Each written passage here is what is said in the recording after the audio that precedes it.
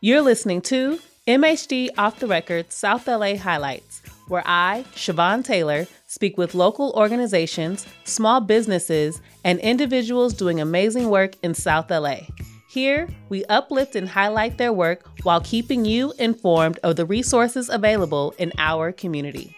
On this episode, we speak with Hattie Mitchell, founder of Crete Academy, a nonprofit charter school in South Central Los Angeles aimed at serving students experiencing homelessness. Crete provides gifted programming, special education, enrichment, and a rigorous academic model. The Crete educational model focuses on the immediate basic needs of students and their long-term educational needs. Their goal is to provide resources and support services to every student so that they are successful. Hattie earned her BA in elementary education and teaching from Cal State LA, her master's degree in public policy at Pepperdine University, and her doctorate of education in K-12 leadership from USC. Enjoy the show. So welcome, Hattie Mitchell. Thank you. So I'm excited to have you here. I went crazy on researching you and your organization and your school, because I had never heard of anything like this until you became one of our Reimagine grantees for CDA, one of our community grantees, which was super exciting when I first heard of your school. And I couldn't wait to have you as one of our highlights, because the work that you do and the work that you've done has been so inspiring. As someone who myself has worked in schools and worked with students who've experienced trauma, including, I think poverty is a trauma. Absolutely. And your approach to education, your approach to empowering students who have experienced extreme poverty, experienced being unhoused, that to me is extremely not only inspiring, but it's powerful. Thank you. So when I found out you have a charter school that you created with your husband, yes, and specifically to work with students who are experiencing homelessness, I was elated. So I just want to say welcome and thank you for the work that you do. Thank you. I love the work that we do. So let's talk about Crete Academy and how you even came up with the idea and how it began. Okay. So ever since I was a little girl, about 5 years old, and we were talking about the owner of the studio being 5 and being in a studio. But I was 5 years old, and I remember asking my mom when I would see men mostly on the street with signs, kind of on the freeway overpass. We'd get on the freeway or off the freeway. I'd see them with signs, and I could read at an early age. So I would read things like help, hungry, homeless. And I knew without anyone telling me that these people that I was seeing were cold when it's cold, sweating when it's hot, scared when it's dark, and didn't really have any place to lay their heads and feel safe. And so I used to ask my mom, like, oh, let's give them some money, let's give them food, anything. And she would tell me this, that from a very early age, I just had a heart for people that were outside, that were unhoused. And so that really carried with me. I grew up in the Central Valley, which is Turlock to be exact, north of Fresno. High poverty area. It's an immigrant and migrant town. And my dad would always have us volunteer every year from about the age of 7 or 8 at Popeye's Chicken in Modesto. And we'd give out food and clothes to people that were homeless. And seeing those kids excited to get a scruffy used teddy bear and a piece of chicken just warmed my little 8-year-old heart.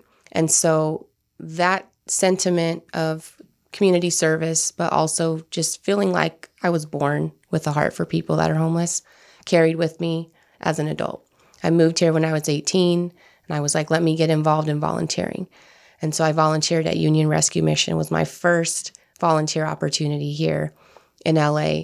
And when I got to Skid Row, I was devastated. I had never seen massive homelessness where thousands of people were living in boxes and under tarps and, just on the sidewalk. And so there was a distinguishing kind of life-changing moment where I had finished volunteering and I walked outside the shelter, and there was a woman sitting with her back against the shelter. She was about 20 years old, kind of staring off, just dazed. To my right, there was someone shooting up. I can still see everything vividly. There was a woman with a grocery cart rolling in front of me. There was a couple fighting to my left, and then kind of straight ahead behind all of this was just rows of blue tarps and boxes. And all of this is going on. And I remember someone catching my eye. And so I looked down, and it was this baby girl crawling on the sidewalk. She was like 6 months old. And I remember just feeling I was angry because everyone I was seeing was Black. And I'm like, this is no accident. This is intentional. This is systematic. This is unjust. And I'm not okay with it. But then seeing a baby girl who's in one of the wealthiest, most productive industrial countries in the world and cities in the world, crawling on the sidewalk as her mother stares hopelessly out into the streets of thousands of people living homeless, it saddened me. And I thought, something has to be done. Like, how is this okay? You know, I'm 18 years old and I'm seeing this and I'm like, am I the only one? Like, is anyone else seeing what I'm seeing? And we just allow it. And you know, you don't know everything about the world at that time, but I knew something wasn't right. I knew the fact that everyone that I was seeing that was Black wasn't okay with me. And I felt like I had to do something. And so literally that day, which was 18 years ago, I said, I think if she gets a good education, she might have a chance. Like, she just might be able to tap into her God-given potential and dream someday and do something someday. And so I dedicated my life to educating kids like her, partly because I couldn't do anything that day. I don't know where she is today, 18 years later. I hope she's okay and made it. But really in her honor is Crete Academy. It's a school for kids in that situation where we are so intentional about how we serve our families in poverty, those experiencing homelessness, and particularly our Black families, which were over-identified in homelessness and poverty data. And really the goal is just to put them in a position where they can, first of all, learn, and then next, thrive. Wow. Listening to you tell that story and watching you tell that story, because the listeners can't see you as you tell the story. Your voice didn't crack, but your eyes are watering. Oh, yeah. I'm tears are literally streaming down her face. Now, mind you, said this was 18 years ago? 18 years ago. And it still impacts you. Very much. And the fact that you said, you don't know where that little girl is, but this is in her honor. It is. And this still drives your work today. And you haven't given up. You're still here. You're still doing the work. And that's powerful. Thank you. And that's what I mean when I say things like this are inspiring, because so many of us have these thoughts. We have these feelings. We have these, we see the problem. We see these things every day. And sometimes we feel hopeless. Like, what do we do? Because in that moment when you were 18, it's like, what do I do to save this little girl? Right. And you really couldn't save that little girl, but now you're saving so many other children who are trying to break the cycles of poverty in their own families. Because we know this is also generational. Absolutely. Right? And you raised another important point, the systemic racism that leads to these problems. Because it's bigger than even just one school trying to fix this. That's right. You're pointing out that this is so large that we have such a huge problem in this country that leads to these issues. I think here in LA, it's between 35 and 40% of the homeless population is African American. Mm-hmm. But we're only 8 to 9% of the 9% of the population. Yeah, and we're declining. Right. So everywhere in LA, specifically LA, if you look at census data, the Black population is decreasing. We're dying off. We're dying. We're going to prison. We're moving out.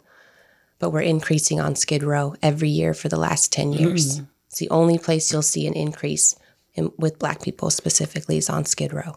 And that also makes me think of how high the rent is and the cost of living has been. The gas prices are going higher. It's getting more expensive for so many of our families. Right. And even if we're not moving out of LA, we're getting kicked out of our apartments. Right. Literally right now. Literally, right? Yes. And I'm looking at the fact that you now have this school, and I'm hoping other people are inspired to do the same thing from listening to this. We're looking at something that is so dire. Yeah. And here you are trying to, make sure there's a space for the children to still get what they need in the midst of it all.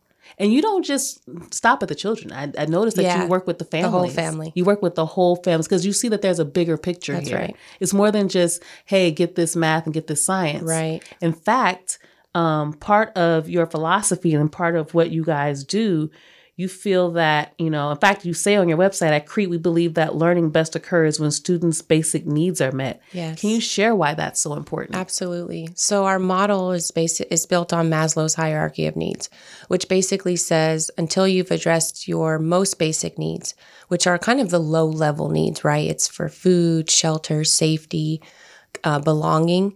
Your intellectual needs, your desire to reach intellectual needs, which are higher order, won't even occur. And so what that translates to is if I'm hungry, my brain is not ready to learn. My brain's not hungry for knowledge. It's hungry for food because I'm an animal, right? We're just humans. If I feel unsafe, if I have anxiety, right? If I have fear because of the neighborhood I live in or because my parents got into a fight that morning, I am less likely to want to tap into my intellectual needs, right? Look, the need to learn math or write. I'm more so in my flight or fight. I'm going to be thinking about how do I feel safe? And so that's where a lot of behaviors come from. And we know that. We just did a whole training on Wednesday with our staff around whenever there's a misbehavior, approach it from a wellness standpoint. And the first thing we do is halt. Hungry, angry, lonely, tired. Those are the first 4 questions any kid gets asked when they're disengaged, misbehaving, angry, whatever the case may be. Are you hungry? Are you tired? Are you angry? Are you lonely, right? Do you just need some attention? And most of the time, it's one of those 4 things. And so not until we address our basic needs. And, you don't hear that from educators. And we started the school 7 years ago. And in the very beginning, I was a young educator, young charter school leader. And I was hesitant to say we're going to prioritize basic needs before education. Because everything you hear is assessments and performance and all this. But if you work backwards and it's well, how do we get to that place? When you're experiencing poverty and you mentioned this, that's trauma in and of itself. And when you come to school, many times you're not physically, emotionally, or mentally ready to learn. It's not that you can't, you're not ready. And so if we don't address those basic needs to give you a meal, to give you a safe space, to provide mental health services, whatever it is, you're not going to reach your full potential that day, that year, or during your lifetime. And so now I unequivocally, without hesitation, will say we prioritize basic needs. And it's picking up across education. The district is kind of caught on to these wellness centers that they're creating, which is great because it's you can't expect our kids to come ready to learn if they don't have some of these basic things that middle class and upper middle class families have every single day, and our kids don't. I love that. I love that for so many reasons. And I think what you're saying is absolutely true, particularly in California. I know that, they were trying to incorporate more of the ACEs and understanding the impact. And by ACEs, for those who are listening, it's the Adverse Childhood Experiences Study, where they found that, when children are experiencing adversity, it actually impacts your health outcomes as an adult. Yep. But it also impacts behavior. And it impacts, like you highlighted and you pointed out. And one thing we know scientifically is that when your basic human needs aren't met, you are actually operating in survival mode. Yes. And which impacts your behaviors, yes. right? So if you're operating in survival mode, you're in fight, flight, freeze, or appease mode, right? Which means that you don't even have access to the part of your brain where you can learn and absorb information or even have control of your impulses, right? Because you're trying to survive in that moment. So that student in your classroom who hasn't eaten, who's living in anxiety because they don't know if they're going to even get food when they go home, or if they're even going to have a place to live when they get back, or they're or they're in an unsafe space when they do get to home, or if it's a shelter, or depending on if they're going to be in the same space the next day, right? These things can impact how they're going to be able to sit in that classroom, if they're going to be able to absorb that information, or the teacher says something to them that makes them feel embarrassed in the classroom. I remember as a student myself growing up in poverty, and we had a very, very rough upbringing, and I remember teachers making statements about my clothes or my shoes in front of the class. Now I think in their mind they're being helpful, but they don't realize it was humiliating. That's awful. Right? Yeah. And but to give them, as I've gotten older, I've gotten more empathy even for my teacher. Yeah. Because I think in their mind they're being helpful. Like, oh, I can get you some shoes. But you're telling that in front of the whole class, pointing out that my shoes are messed up when they already make fun of me on the playground. Right. And sometimes that impacted my behavior in the classroom. Of course. Right. So I'm shutting down. I don't want to learn any information. They want to know, why are you falling asleep in class? Because I don't want to hear nothing you got to say. You just embarrass me in front of the whole class. Right. Want to disappear. Or I disappear. I dissociate, or things like that. So what you're saying is super important for learning. Yeah. And I think hopefully, like you said, LAUSD is picking up on this, and spaces are picking up on this. But I do believe that some teachers still need that sort of training. Oh, yes. Absolutely. Because the first reaction is, get this kid out of my class. Because now you're either you're disruptive, as you mentioned, right? Like you might be doing things to call attention to yourself or call attention away from your learning, or you're disengaged. And now other people want to think, oh, I can put my head down too and do what this student is doing. So that's a huge part of what we do is the training. And it's constant.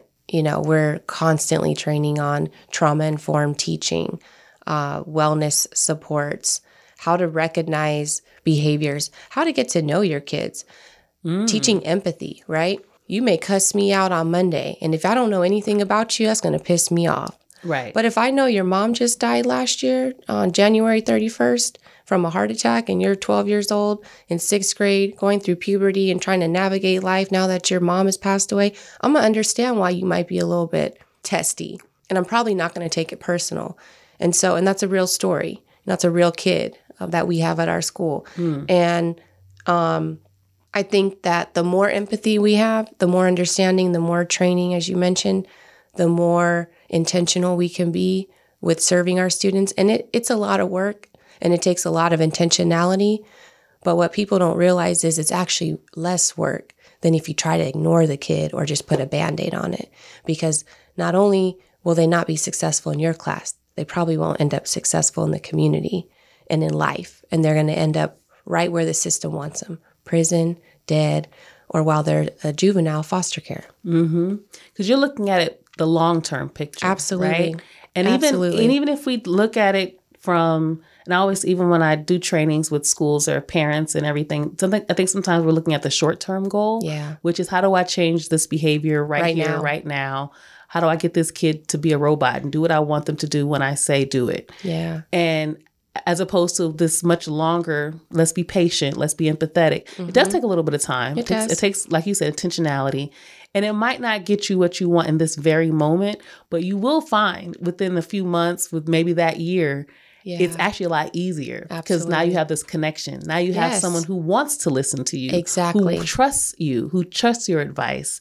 And now when you're at, towards the end of the school year, you're like, wow, this kid really listens. They really understand this material better because they actually feel connected with me. Yeah. You're building that relationship. I love that. And one of the, when you said, like, looking at the long term, when we first started thinking about opening the school, I was actually thinking of opening the school on Skid Row.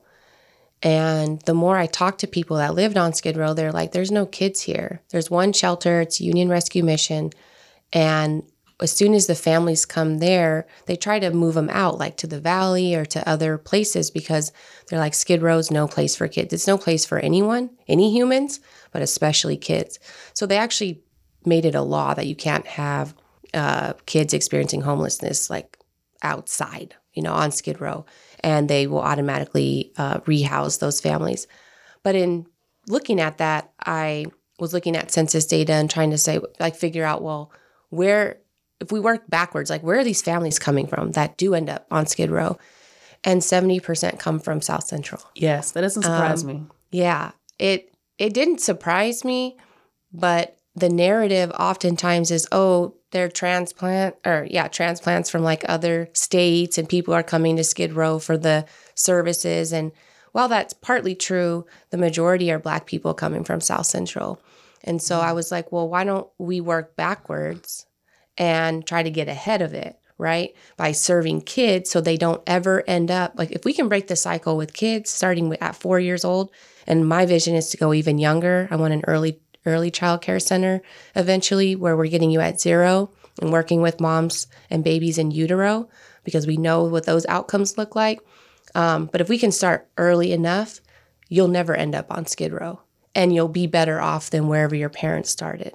And so that's really like the end game and how far backwards and forward we're looking as we address this monstrous problem. That's absolutely on point. I mean, that's why you're Dr. Mitchell, but because I mean, you clearly researched. And it's funny because I only know you have a doctorate from having looked at your LinkedIn, but because you don't. When I was researching you, you don't call yourself Dr. Mitchell. Just Mrs. Mitchell or Hattie's fine. I didn't get it for the words. I know, but I'm just listening to you and how well researched you are, because that's what I'm listening to you, and I can tell you like you researched all of this. We did. But yeah, this is definitely important that we talk about the like you said, the beginning of it. Where does it start? Where are people coming from? And how do we break these cycles early? Yeah. And how do we help and support this, help families at the beginning? And I think that's extremely an important way to look at it, but also the fact that you're like, okay, I want to start addressing this. Not just look at it.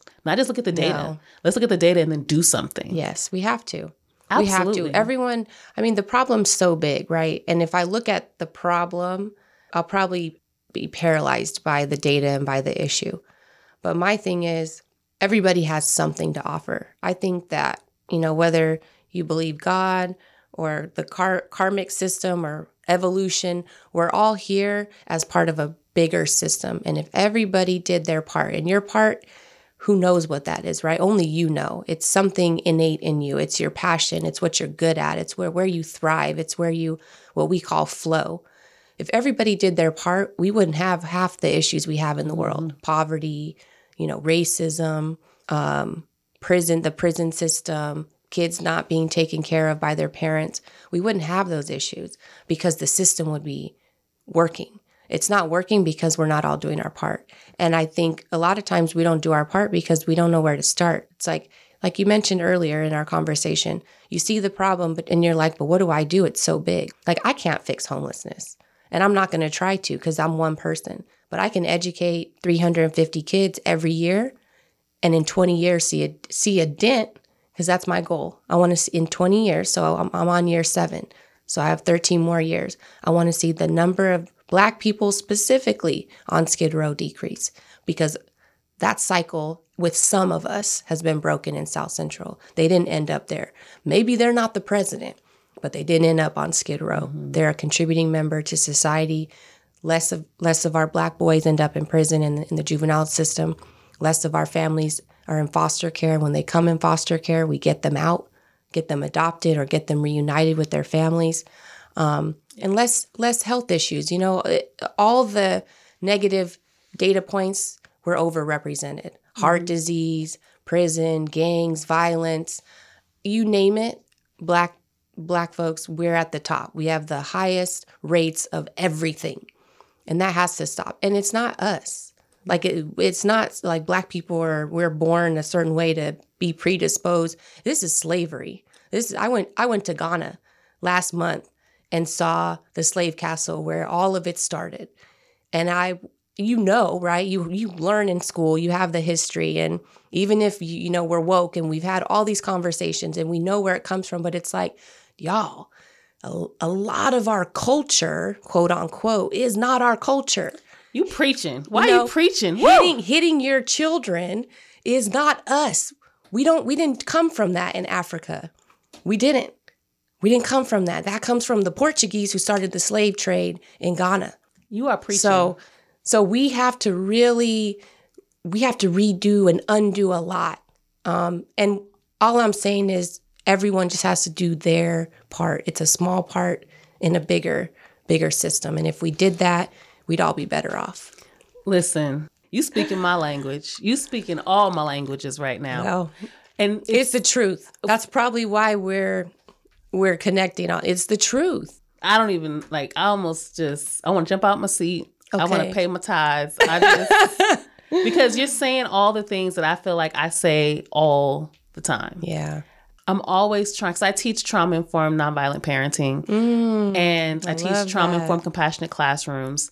And a lot of times I get told this is that white people stuff. This is not trying to remind people, no, this is your stuff that was stolen from you. Yes. Empathy, compassion, listening, understanding. This was already ours. You were taught to beat your child because if I don't beat you, Massa will and Massa might kill you. Mm-hmm. And you need to pick this cotton and make this money. And we got to survive. This is how we survive. Right. And we don't know being nurturing is who we are. Revering humans. Our children is who we are. Yes. Violence is not who we are. That's right. So when you said what you just said, I was like, this is what I've been trying to tell us. We've been doing this out of survival. If I don't beat you, Massa will. If I don't beat you, the police will. That's what I was taught. Right. And we've always been taught if you don't follow authority, you might die. Yeah. And we don't understand that's not who we are. Right. But we have to start challenging these things, these ideas.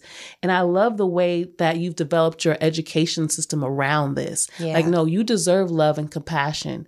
Everything. You deserve these things. And I think, and it's something else I wanted to ask in regards to even how the educators, and I always try to, when I do my trainings with teachers and even parents, or probably especially parents, is understanding your own traumas and the ways that you've been educated, and how so many times we think the way we've been taught because we survived it, that this is the way to do it. Yes. I know I always say it has to move through you first, right? Yes. I know when I was in school, I was always, get in line, be quiet. I'm from South LA. Yeah. So it was, get in line, be quiet, stop that. This is how you educate Black children. This is what when I worked in schools, this is what we did, stop that. If you keep doing it, I'm going to take it away. You never taught the children how to get along, how to compromise, how to meet each other's needs, how to share. How do we figure out, how do we get each other's needs met at the table? You never taught that in our schools. When I was doing teaching preschool in Redondo Beach, that's what they taught me, how to do that with the children. They learn how to negotiate. They learn how to figure these things out. Rock, paper, scissors if you have an argument. Exactly. How to de-escalate. Yes. Because you think that they let me scream at their children? No. Absolutely not. But they scream at our children all day, every day. Because they getting them trained for the juvenile justice system. And they really believe that's how the only way to speak to Black kids. And no, it's exactly true. Is to yell, raise your voice, because they won't listen otherwise. That's literally what the teachers would tell me. They would tell me this. I know. They won't, Black kids, you got to do this to them. So I'm very curious on how you train your teachers, when they, I'm sure you have a screening and vetting process, but I know we've also had our own experiences that sometimes the children might trigger us. So I'm curious to know how you work with your educators to support them as they're working with your children who also are coming in with their traumas. Because I know people can trigger each other. Absolutely. So, first and foremost, I always tell people I can teach you skills.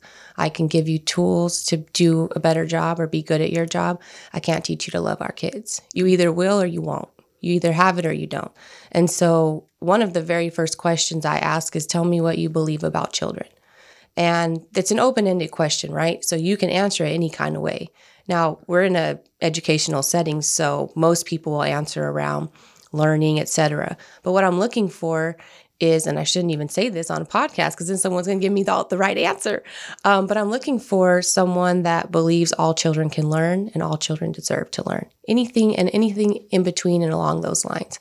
That this is a right.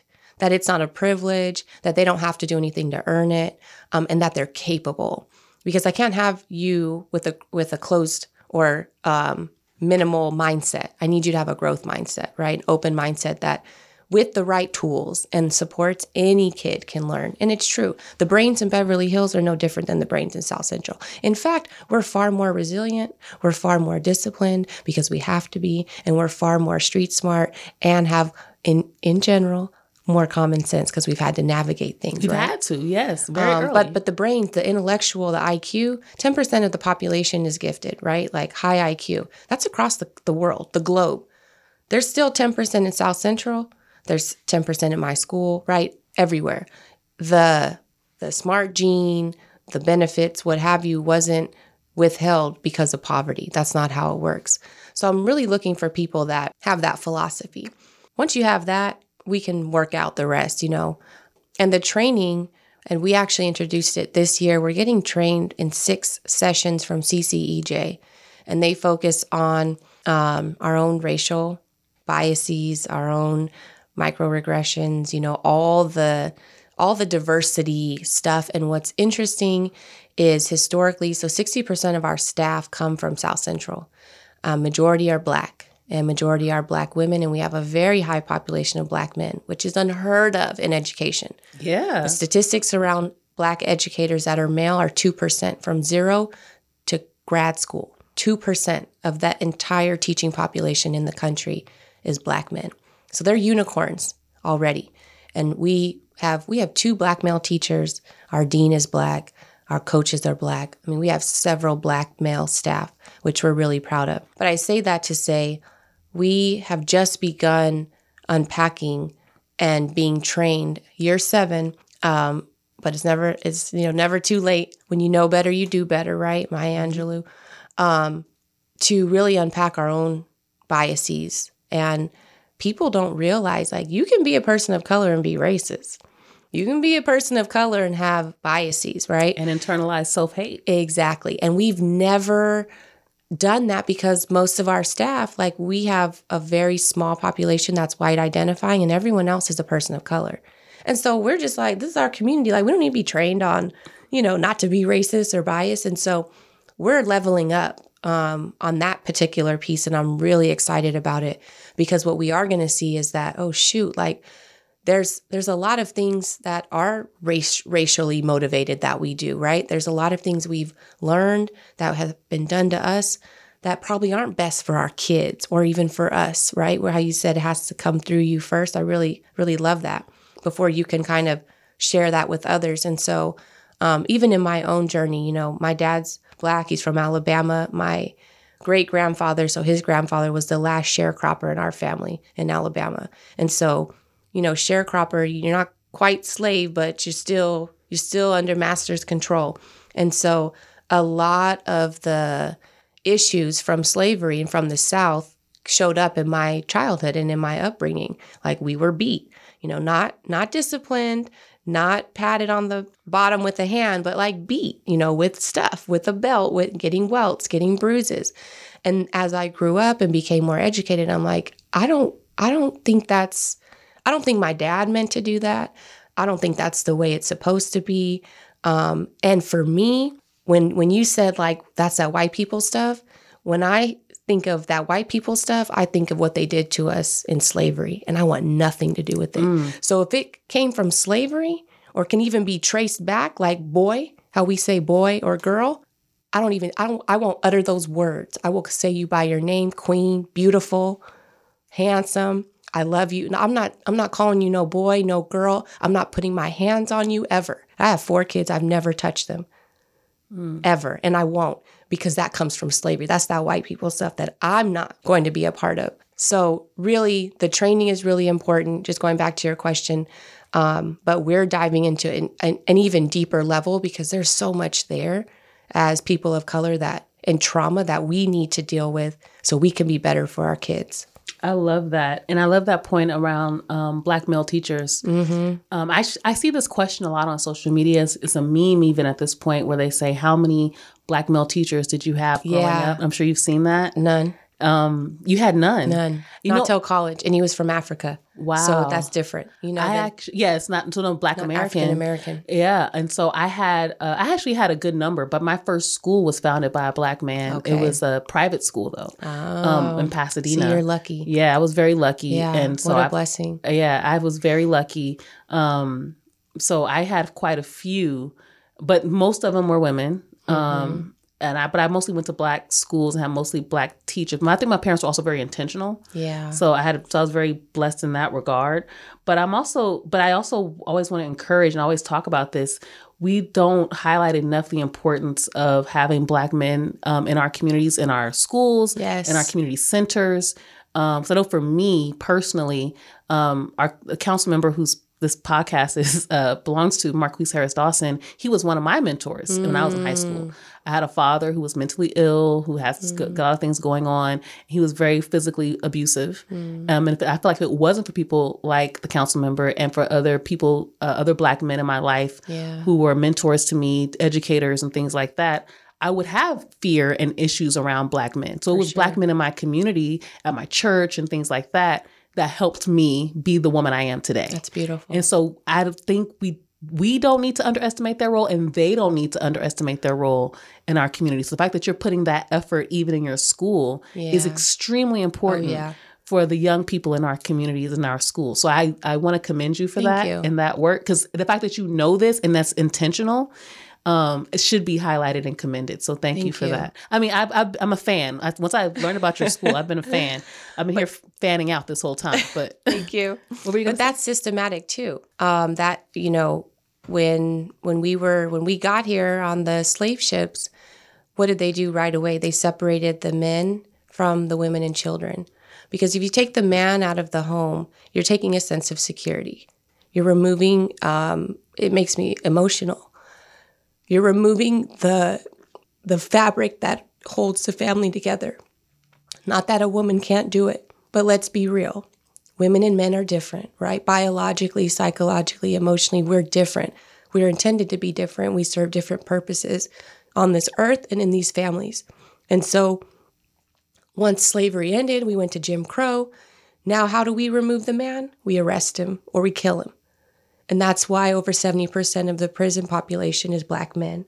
And most of our Black fathers, 80% of our kids right now at Crete Academy don't have fathers. They're either deceased, they don't know who they are, which is remnants of slavery, you know, not being there for your kids. That's not who we are.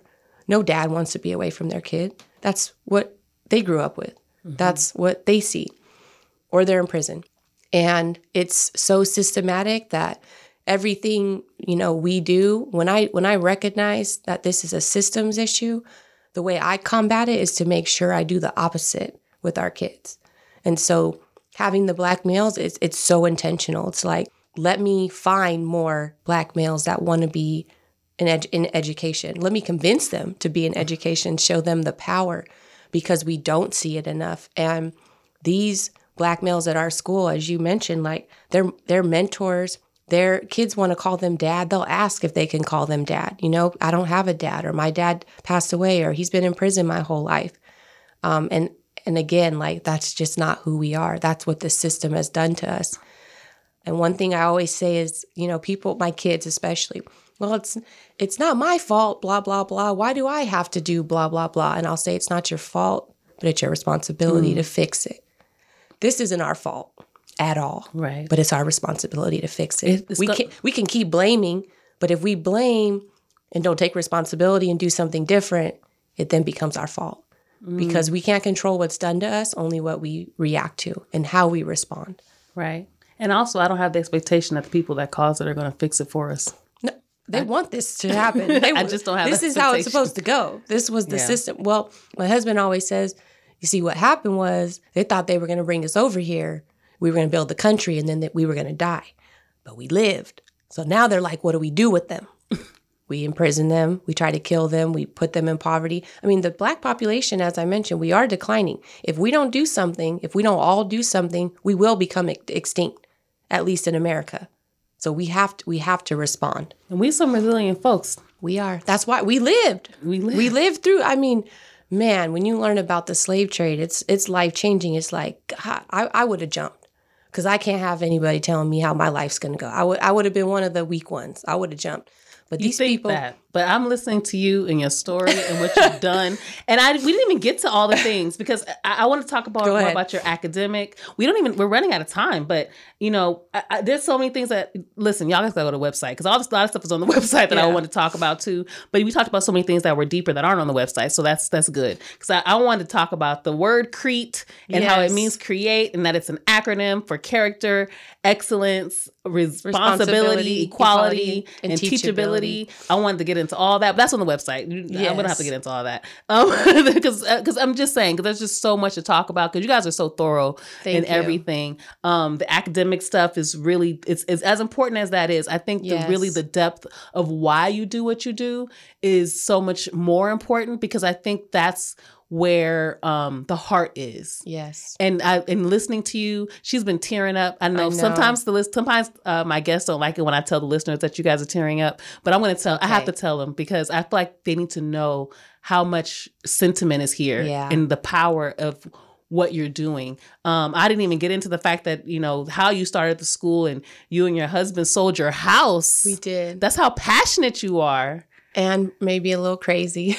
I don't think it's crazy. But yes, we didn't have any funding, and so I was like, well, let's sell our house, and we used the equity to start the school, and it was all worth it. But that's how much you are passionate about what you do, but also how sincere. Invested. There we go. Literally. Financially invested. So, and our kids all go to our school. My son just graduated 6th grade and is now in 7th grade, and we don't have 7th grade, but my other 2 are there in 3rd grade in TK, and then my baby who's in daycare will start TK next year. But I always told my husband, we have to be fully invested. Like, how is a school good enough for your kid but not mine? What do I look like starting a school and sending my kids somewhere else? And I've seen that a lot. People start schools and their own kids don't go. No, so my kids go to my school. So you start with transitional kindergarten, you go up to 6th grade. And we're looking to add 7th and 8th next year. Oh, wow. Yeah. And then next thing I know, y'all going to have a high school? No high school. No high school? But we'll go backwards to 0 to 3. Okay. I really want to do that. So she's not going to have a high school. So anybody listening who's inspired, but I'm hearing her story, I want y'all to start a high school. Yes. Then she can feed y'all, her kids, to your high school. So do you guys have any events coming up or any programs that you guys have coming up? Our next event is next month, Latino Heritage Month. And it'll be just a school event, but we'll be highlighting all of the music and culture of our Brown community. We have a large Latino population, so we're really excited about that. And that's next month. Awesome. And you guys are actually one of our Council District 8 Reimagine Fund community grantees. How have these funds been able to support your work and the events that you guys have going on? So I applied, I guess it's been over a year and a half, specifically because we want to find our own facility. And so the funds have been used to develop a committee, which is some board members, a real estate agent, a real estate investor, and a consultant to help us identify and secure our own facility. So that's a big, big goal, obviously. And I always tell people, like, what you see, what you've read on the website, we're like 40% of what the vision is. We want a school adjacent to or embedded within a housing community. We want a restaurant where parents work and serve 3 meals a day to students, but it's open to the public. We want a doctor on campus full-time in a physician's office. We want to be a learning community with research, so researchers around mental health as well as mental health services. And I want a dentist that's full-time doing cleanings. And so I want kids to not have to leave to go to a clinic on a bus, which takes all day, and you may not even be seen. I want them to be able to do everything in their community with their school, right? And have families, teachers, living on campus as well. So which is great. I can think of so many things. So that's what we're using the grant for. Yeah. Is to plan strategically around this concept, the full vision, and to have people in place to make it come to fruition. I think that's a brilliant idea. I think, honestly, that's a brilliant idea for almost any school, because I think about, like, that way parents have to take off from work the whole day, and because not all of our families can't afford to do that. Right. And then some parents are actually employed by the school, it sounds like. Exactly. And then the teachers don't have to commute from way far out. Some of the teachers can't afford to live in LA. They have to commute from far out. And it's a true community. Yeah, and it becomes a real community. I mean, I can think of so many reasons why that would be ideal. And I think I really, I believe that that's going to happen. I believe you guys are going to make that happen. Someone out there listening, huh? Yes, exactly. Come partner alongside us. So how can people support you? So, I mean, one, money always helps, because we get about $9,000 a student from the district. But if you look on the CDE website, there's a calculator. We spend $14,000 on our kids, which I'm really proud of. And that money's not coming from public funds. We're fundraising that. But our kids have more needs than other kids. And so that's why. So donating at our website through our PayPal account is one way. We always accept volunteers, mentors. We're looking for enrichment programs all the time to enrich our kids' lives, which I didn't even get to talk about our study abroad. We went to Greece in April. Last year, we went to Spain and Italy. This year, we're going to Japan. That's all funded by private donations. So we're taking kids like literally out of their world and introducing them to a whole new world. I never had a school take me nowhere other than the zoo. So we go to the zoo too. But the zoo's important. Yes. But I also never been out of the country with a school. We had 16 kids in Greece. We went to Greece and Turkey for 13 days. Wow. Yeah, that is amazing. In April during spring break. It was amazing. So donors know that your money is going to be put directly to the kids. Directly use. To the kids. And then just we're looking, for a property because we want to secure our own facility. We want to build it out and a housing developer, to come alongside us and develop the housing portion. I love that. Thank you. Where can people find you? 6103 Crenshaw, corner of Crenshaw and 60th. We also have a site at Budlong, 5940 Budlong, 60th and Budlong, or www.creteacademy.org, or Crete_Academy is our social media handle. Awesome. We'll have that information available for you in the show notes. I appreciate you so much. Thank you. Dr. Hattie Mitchell. I know she didn't like that. You could just call me. She blushes when I say that. But I appreciate you so much for coming.